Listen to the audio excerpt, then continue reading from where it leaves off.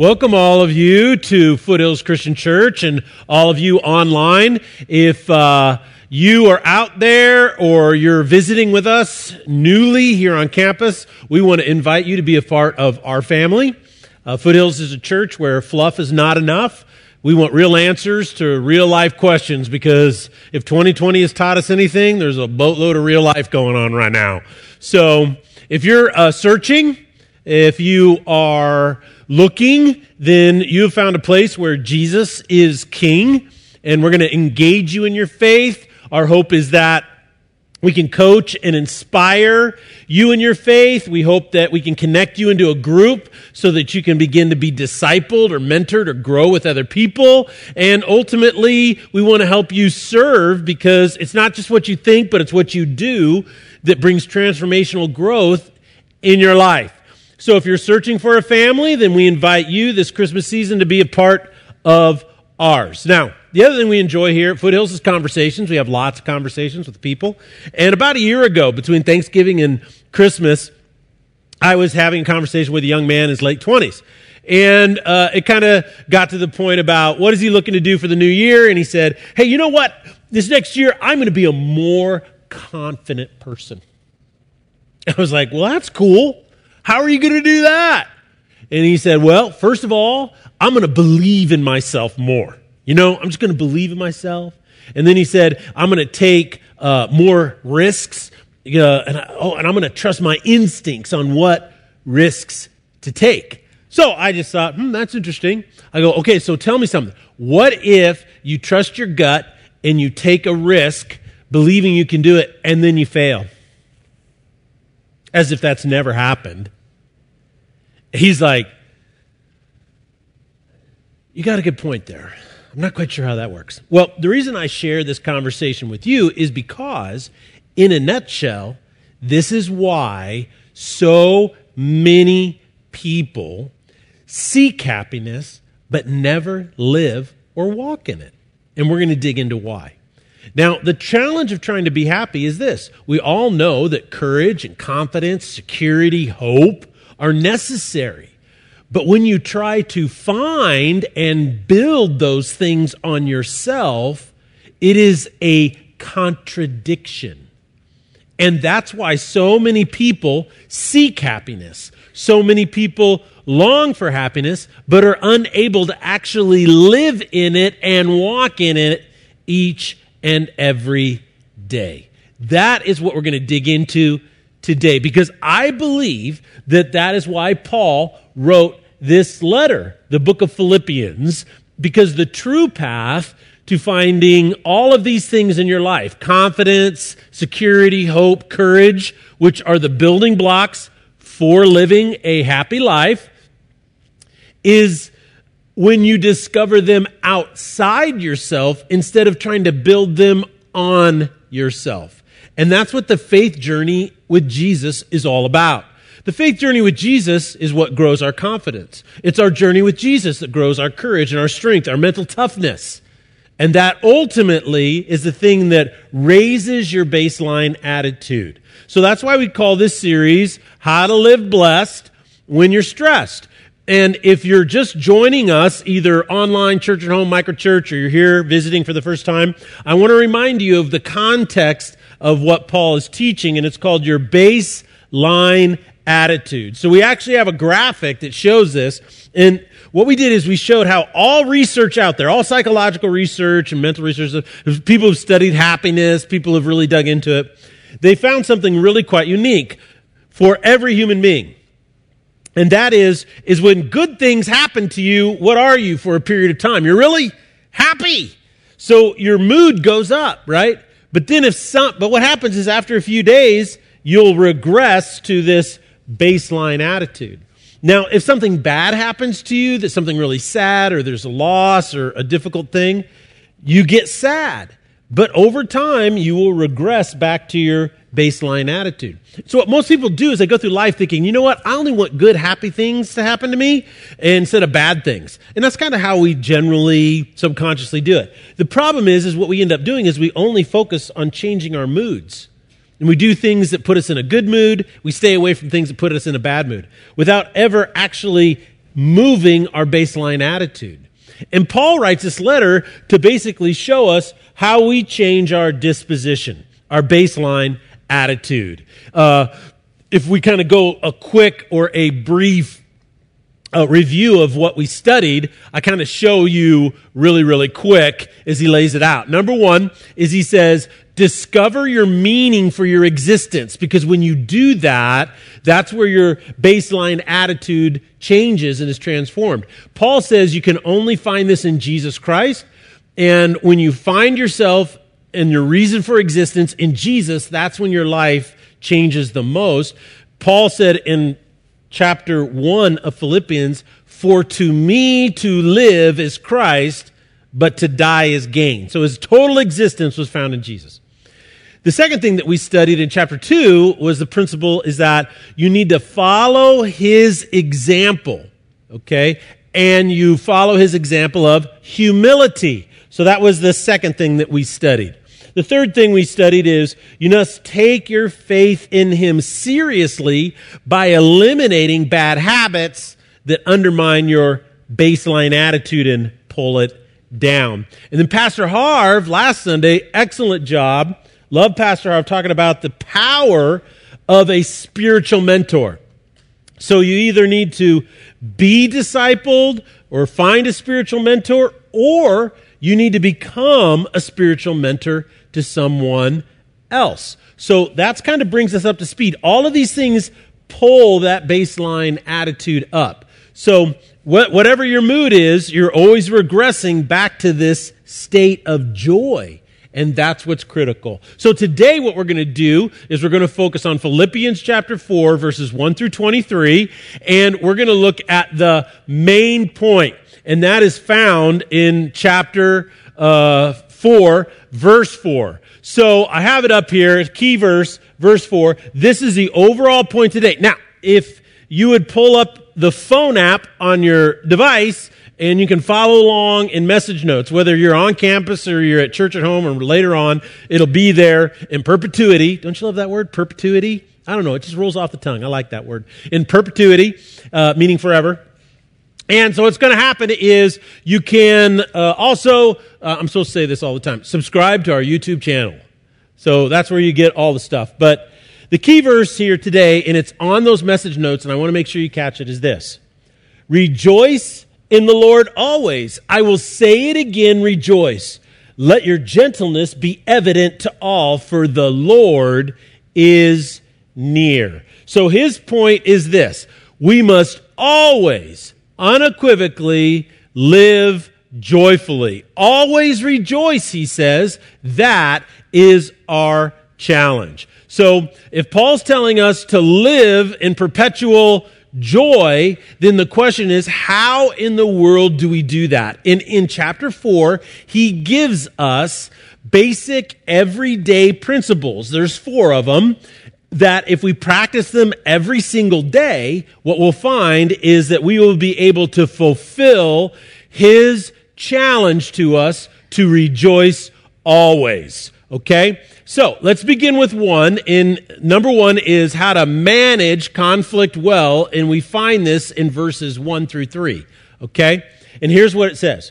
Therefore, my brothers and sisters, you whom I love and long for, my joy and my crown, stand firm in the Lord this way. So he's saying, look, I love you guys. I want you to stand firm in the Lord. Here's how you do it. I plead with Euodia and I plead with Syntyche to be of the same mind in the Lord. Now, what's going on? Well, Euodia and Syntyche were 2 women who were in the church at Philippi. They had a conflict. They couldn't seem to resolve their conflict, so they kind of dragged everybody in the whole church into it, right?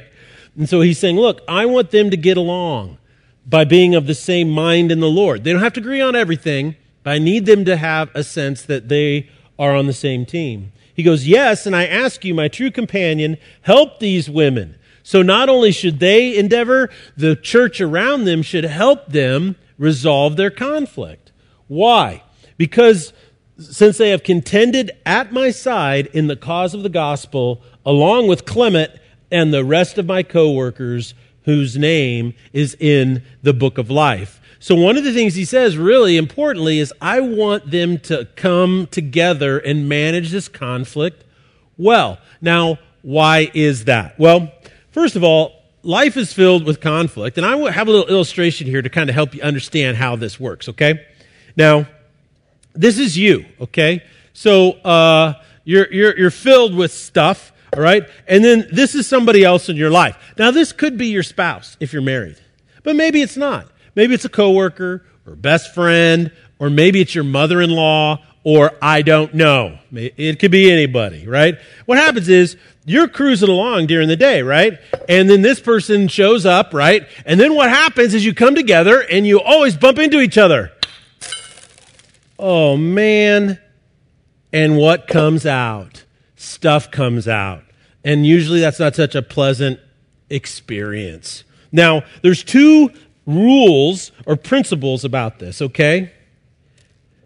How are you doing with all your stuff before that person bumped into you? You were doing just fine. So if they hadn't have bumped into you, guess what? None of that would have come out. That is true. But you know there's another truth here too, is that the other reason why it came out is because it's in there. It's actually in there. So you may know somebody in your life, and you say, man, that person just makes me mad. I'm always mad that person's so annoying. I'm so annoyed because that person is around me. Well, guess what? Yeah, they're bumping into you, and maybe they're bringing it out. But there's another reason why it's in there, because you may be a mad person. You might have anger in there that's unresolved. This is one of the primary things that pulls down our baseline attitude of joy, is when we do not on a daily basis endeavor to manage the conflicts around us well. Because what happens is subconsciously, nobody likes conflict. We all hate conflict. And so subconsciously, we'll start to avoid it, and we'll do that chase the mood thing. Oh, I'm just going to be around people that make me happy, right? I'm going to stay away from people who don't. But then you start living in a bubble. And guess what? Your baseline attitude will actually go down and not go up. So, a couple things that you can do to help you manage conflict well. The first one is this, is have the mind of Christ. Notice how he says this. Encourage them to be of the same mind in the Lord. And then what does he say? He says, they actually worked along my side in the cause of the gospel. So one of the things that you can do is not become an easily annoyed person. Now, how many of you are easily annoyed people? If you're really annoyed constantly with everybody around you, I'm going to tell you something that none of your friends will tell you, okay? And that is, you're a control freak. When we're annoyed all the time, we're under the illusion that we can control everything, and when people are not doing and following the program, we're so annoyed. And here's one of the things that's really important to understand. When you have the mind of Christ, what you do is you set the right priorities in your life, right? You have the right priorities. I'm going to contend for the gospel is what he says here. What he says is that there's a lot of things that are just NBD. They're just no big deal. There's a lot of things that we should just be at peace at, and I've raised 3 kids. Well, I say 2.5 because I have a teenager still. And it's not until you actually marry them off, I think, when you can finally say, I'm done, Even though you're always a parent till the day you die, at least you're kind of saying, okay, they're on their own. So I'm at 2.5 right now. And that is every one of my children are different.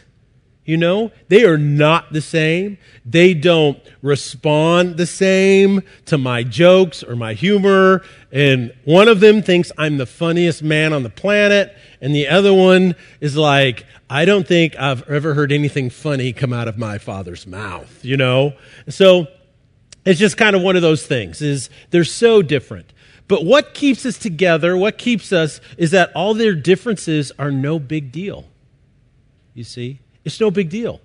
People are quirky. People are different. People are fun. People have idiosyncrasies. And actually, that's what makes life so much better than us all being blind robots, right? So when we have the mind of Christ, our goal is to love people and to try to introduce them to Jesus. And that helps so many things in my life not be such a big deal. So I'm not constantly having conflicts in my life. I'm more at peace because I'm living for something bigger than myself. The second thing is this, is that you must take the most important relationships in your life, and you need to learn how to resolve conflict in a way that pulls you together instead of pulling you apart.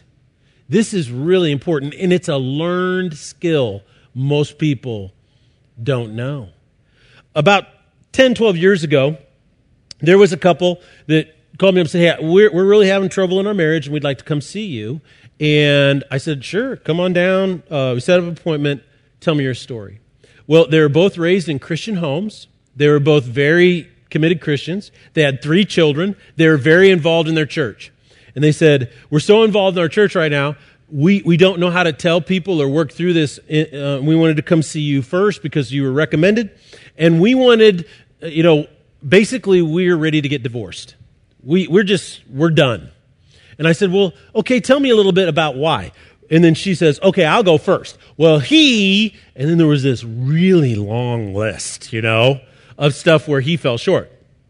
And then he goes, okay, now it's my turn. And then he had a really long list. So I was just kind of listening to this, and I just started to hear a common theme.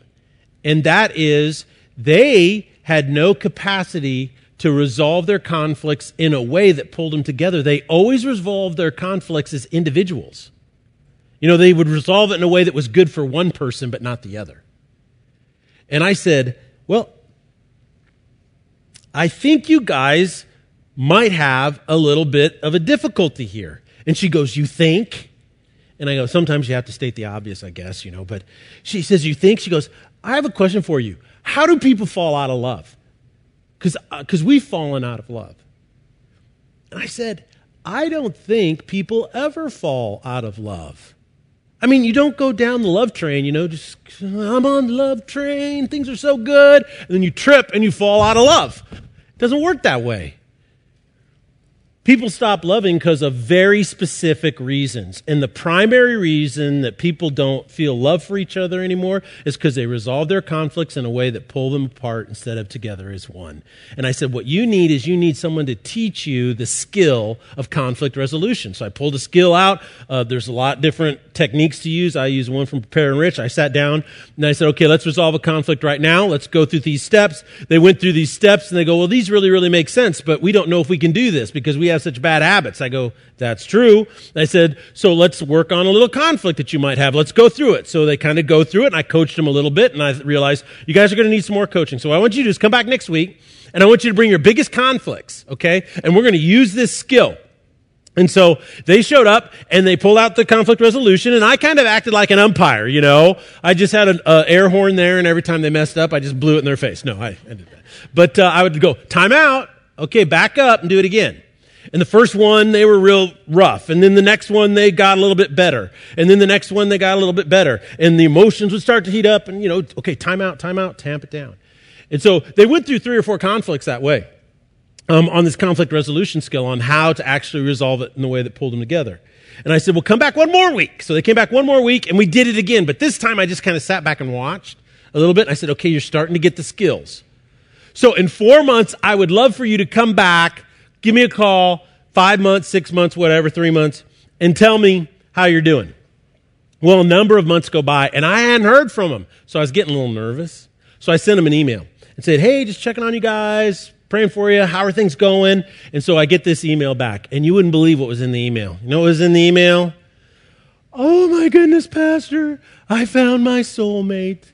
We're so in love. This is like the honeymoon we never had. Things are so good. Our kids think we've lost our minds. And I'm like, wow. When you learn a skill like that, it makes all the difference. And this is what is so important to happiness. And that is learning to manage your conflicts well. Because if you do it every single day, remember I said these are everyday habits. When you do it every single day, then you're going to find your baseline attitude going up. Now let's go to the second principle he teaches, and that is you must live life in prayer and petition. Let's read verses 6 and 7 of our second point, which is live in prayer and petition. And sometimes the computer up there will freeze and it won't advance. But I'll read it for you. Verse 6, oh, there it is. Do not be anxious about anything, but in every situation, by prayer and petition with thanksgiving. Notice what he's saying. Every day, pray and petition with thanksgiving.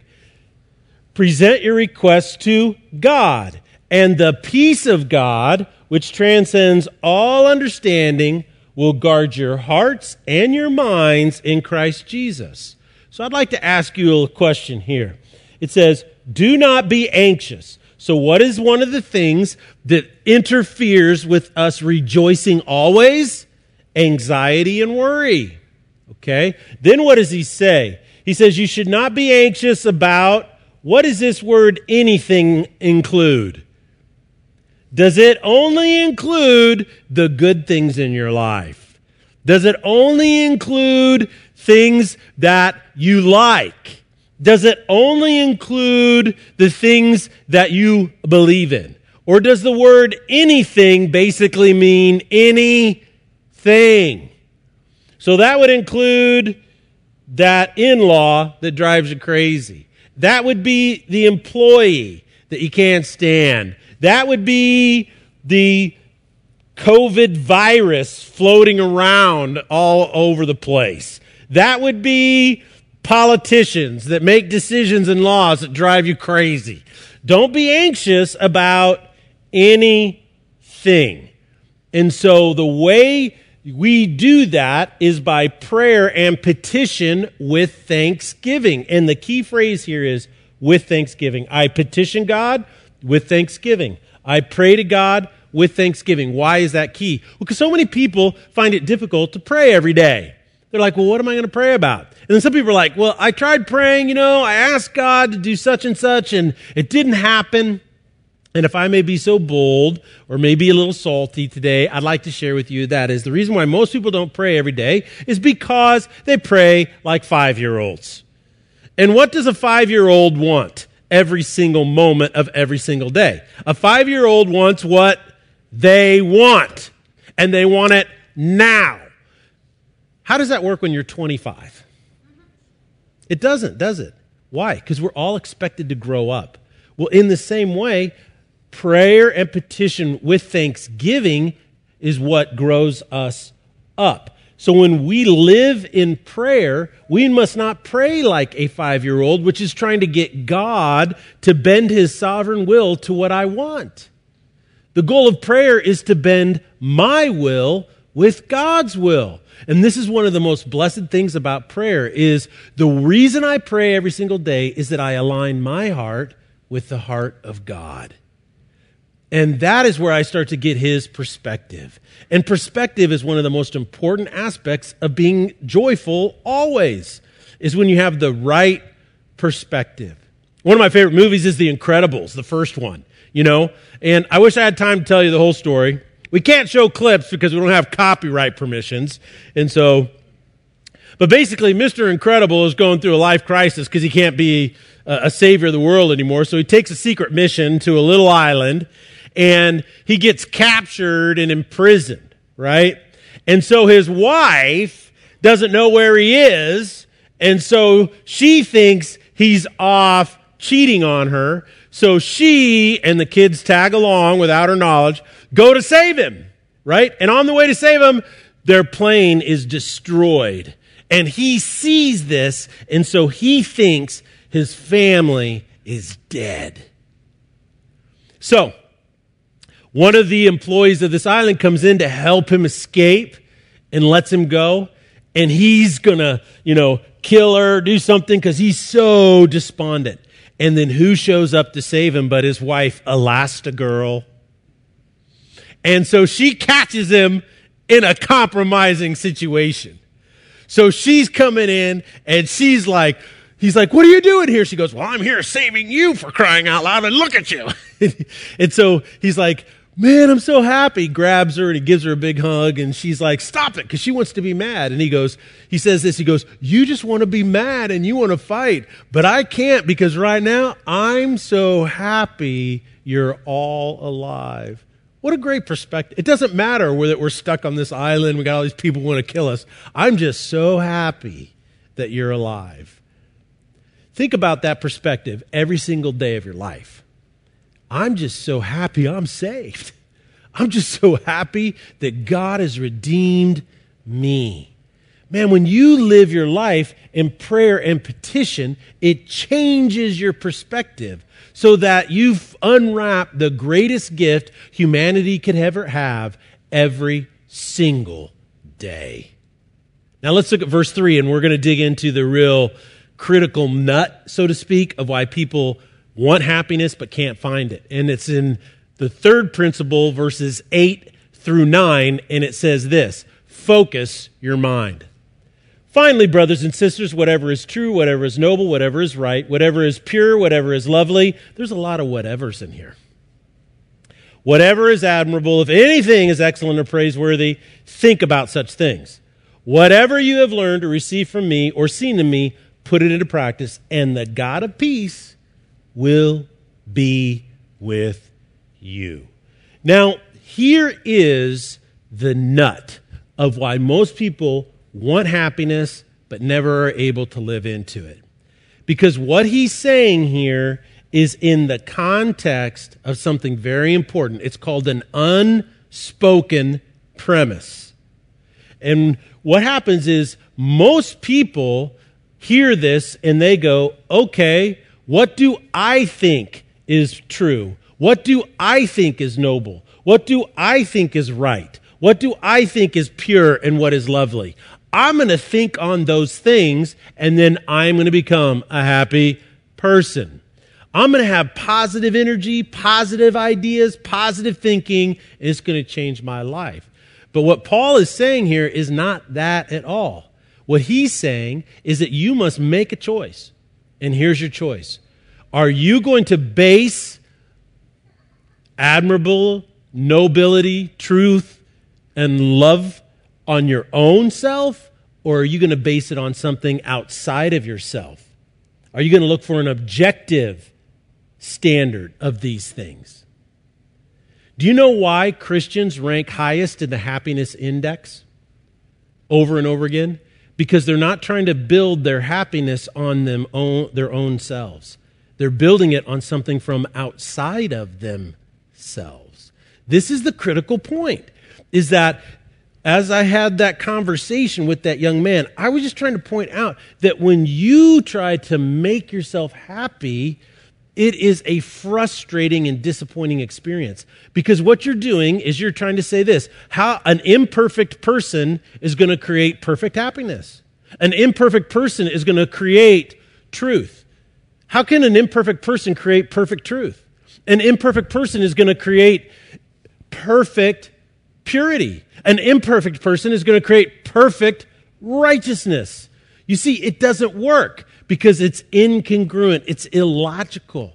And so the best thing that you can do is focus your mind by making a choice on whether you want happiness from inside you or do you want it to come from outside you. And when it comes from outside of you, what you're saying is that I believe what God says is right. I believe what God says is true. What God says is noble. What God says is pure. And when that happens, you are going to begin to realize that your happiness baseline goes up and not down. Now, finally, he says the fourth thing, and that is this. And that has everything to do in verses 10 through 13, which is live generously.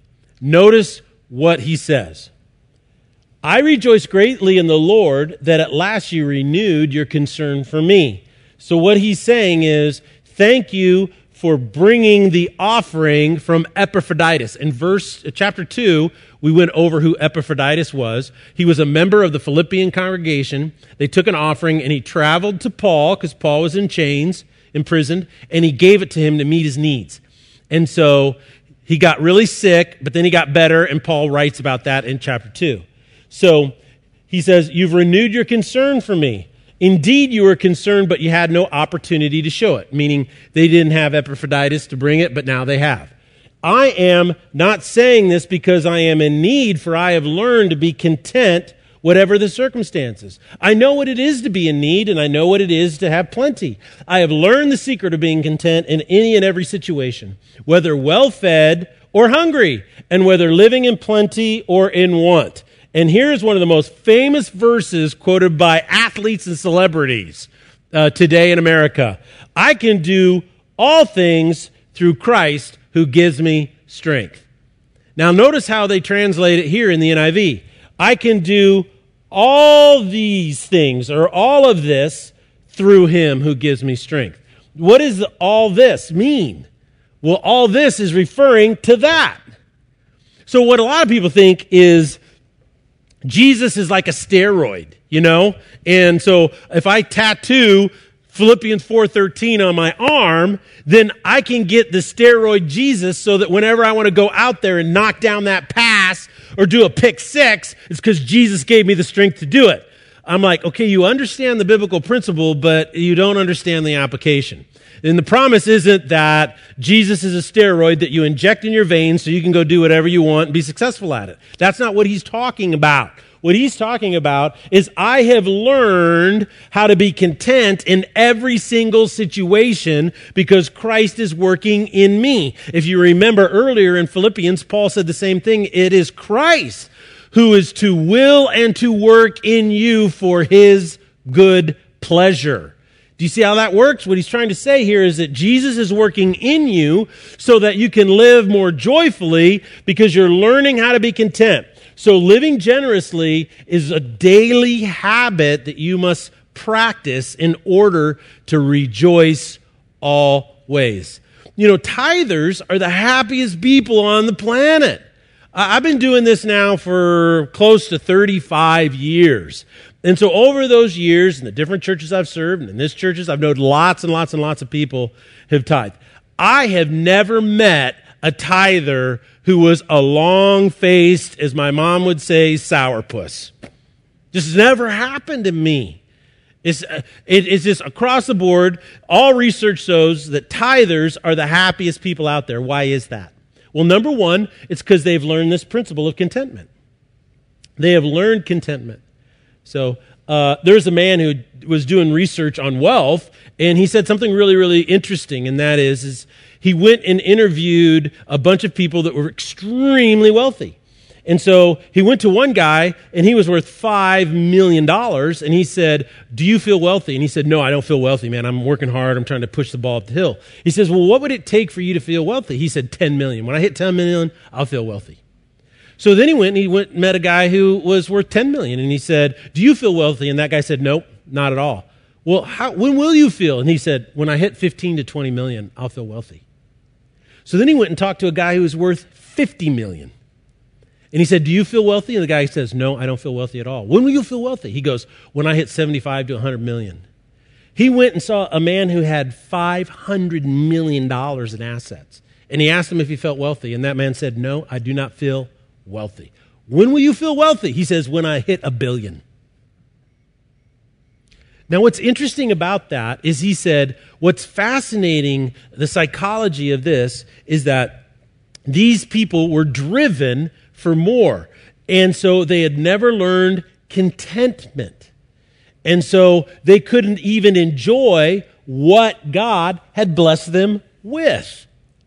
And so the goal of Philippians is what? What's the goal here that he's writing? He wants you to be joyful. He wants you to rejoice always. And the key to rejoicing always is learning the principle of contentment.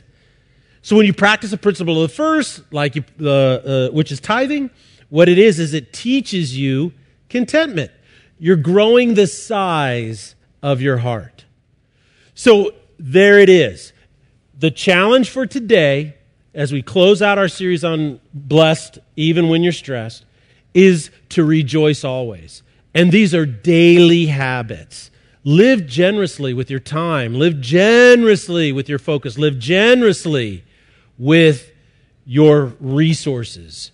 Just do that. Also, focus your mind on the things that are admirable and lovely. Not the things that come from you, but the things that come from God. Be sure to live every day petitioning God in thanksgiving through prayer. And always manage your conflicts well. Now, as with all series that we end, I prepare a blessing for the church. And I give it to the church.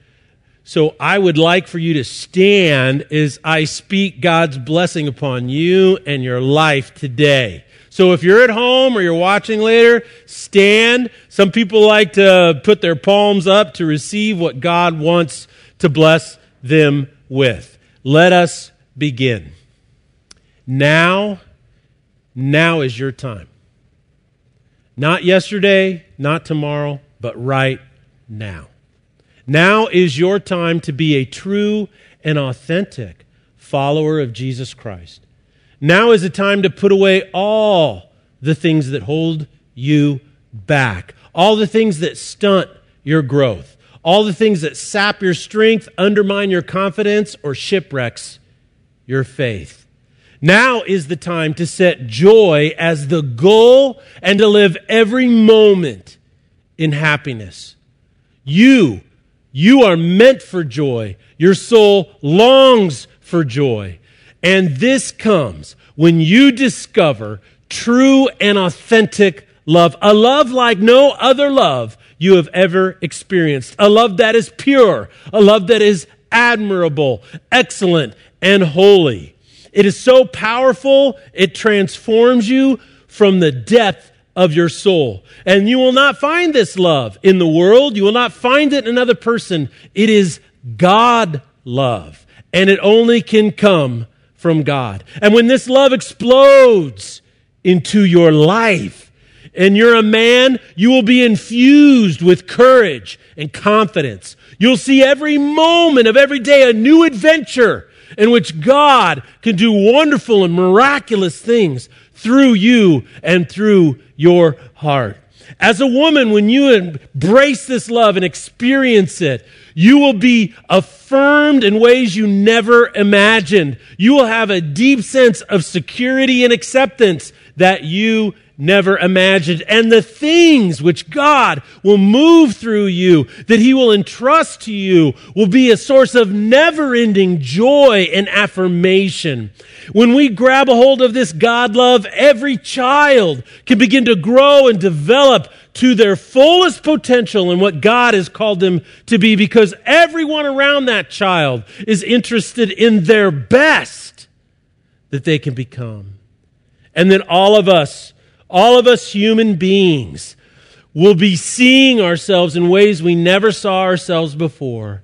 We will become one nation, united in faith, regardless of ethnicity, because we are a nation of faith, we are a nation of hope, and we are a nation of love. This is God's best for you and your life. And I want you to experience what He gives you freely. Amen. All right. Now we're going to let the host take us out. If you'd like to just sit for just a moment, and then we'll stand for closing prayer. Right now is the time to act on what the Lord has revealed to you. It is not what we intend or even hope or dream that makes the difference. It's being a doer of the Word, taking a step of faith towards Jesus. If you are just starting your journey with Jesus, download the booklet from our website. How to Connect to Jesus is the name of that booklet. It will help you walk through how to start a dynamic relationship with Him. You can get baptized. You can find out all you need to know or schedule a time simply by texting FH Baptism to 97000. One of the most important things you can do is connect to a small group or start one yourself. Down here is a link to where you can join a small group or start one of your own. Finally, if you need someone to pray with you, text FH Prayer to 97000. We want to be a church that prays for you and your faith. If you're doing church at home, watching online, or a micro-church service, use the discussion questions to continue the conversation. If you're on campus, please stand for closing prayer. So God bless you, and please come back next Sunday where we start our brand new Christmas series called Jesus is King.